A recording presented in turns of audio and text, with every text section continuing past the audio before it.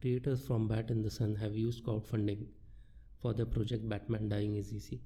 It is a rather well made short movie. If we want to search for flaws, we might find some dissatisfaction with the acting, but the VFX is almost flawless. The short film is a battle of wits, focusing more on the philosophy and the character's inner darkness. The plot is straightforward.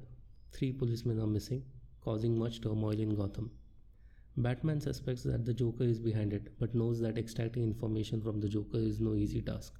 So, Batman employs subterfuge, tricks the Joker into believing that he has cancer, knowing well that instead of choosing an anonymous death by cancer, the Joker would prefer death at the hands of his nemesis, Batman. What follows is an excellent, well-scripted exchange of words between the two, intended to peel layers and layers from the characters. The Joker falls perfectly into the trap and reveals that he has killed the policeman and reveals their location. Case closed. With the mystery solved, Gotham can return to business as usual. Since the whole movie is based around dialogue, one particular dialogue caught my attention for its implication. After the reveal of the dead bodies, the inspector reveals that they could not save the policeman. Batman reveals to the inspector that they could not be saved, as they were killed on day one itself. The inspector is puzzled. If Batman already knew that the policemen were dead, then why did he indulge in all this trickery? Why did you do it for them? To which Batman replies, I did it for their families. I had to take away hope so their families could heal. It's said that the worst thing to come out of Pandora's box were not the sorrows or the plagues. It was hope itself. Hope's a gamble. Hope lacks certainty. And this city knows all too well what hopelessness and pain can do. It drives it mad. Now without hope, maybe the family can start the healing process and move on. We all have read Pandora's story in some varnished form or the other. In our school, it was part of the Gulmohar textbook. Now, and a very big now, Gulmohar books are meant for the central board, whereas as a true Christian, I am a through and through SSC warrior. If you ask, why the mix-up in textbooks? Why is an SSC student handed a CBSE textbook? The answer is very simple. The 90s and nobody really cared. For some years, we got the SSC Balbharti textbook, and for some intermittent years, we got the Gulmohar series of books. We had to purchase our books en lot from school, so everyone went with whatever was packed. For some years, we were regaled by the likes of Black Beauty, and in some years, we had an old man asking his fighting kids to knot a bunch of sticks and break them. Anyways, like the Joker said, well, I digress. Present day, the story of Pandora and the Hope Fairy has left the Gulmohar series. It is now part of the Magnolia series. Dear Orient Black Swan, could you enlighten us on the naming of your series? Gulmohar for CBSE, Magnolia for ICSE? Is there any logic? The answer again is likely to be very simple. They flipped a random page in the dictionary and picked the fifth word from the top left corner. Here is a summary of the story from Magnolia. In popular Greek myth, Pandora is held responsible for releasing pain, sorrow and other problems into the world. We know that Pandora has been disobedient and has opened a box, despite being forbidden to. As a result, she lets evils into the world, and is also stung by them. As she repents her actions, she hears a soft knocking from within the box. A sweet voice cajoles Pandora to open the box once more. At first, Pandora resists, but ultimately succumbs to temptation. This time, however, she realizes that a beautiful fairy with rainbow-colored wings has come out.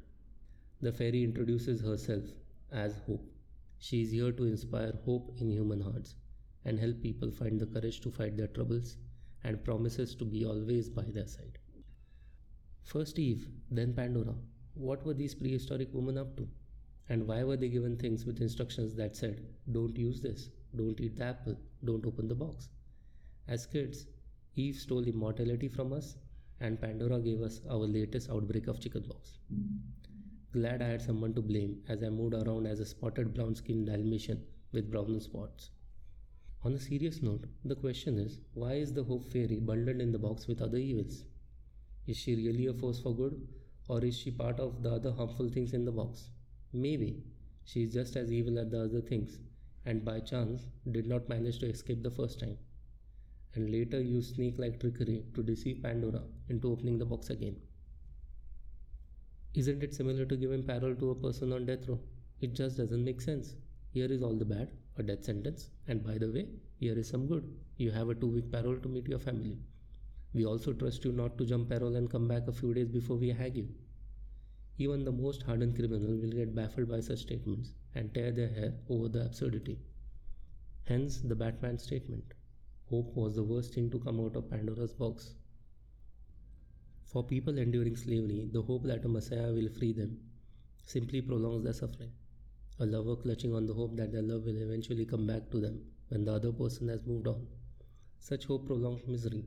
Similarly stuck are the families of the dead policemen hoping for their return. Such hope in the absence of closure prolongs the anxiety of these families. Empty hope, in a sense, is evil, a source of great misery and suffering. Hope coupled with inaction or hope about things beyond your control might seem to be a devilish pursuit. In an Indian context, think of action and hope. Then things become complicated with the adage of karma. A simple view might be hope plus action is good and empty hope without action is terrible. But from the point of view of karma, choosing not to perform any action is also karma. Furthermore, if we attribute karma to thought, harboring hope can also be seen as karma. If we choose to have hope or decide to abandon hope, we are committing karma either way. Secondly, whether we choose to act or not choose to act as per the choice of hope, we again commit karma. At this stage, if you are still with me, let's engage in a bit of thought experiment. What if we have an animal or an innocent human, a small child, which does not understand the concept of hope? In a karmic sense, such a person will have a lesser burden of karma.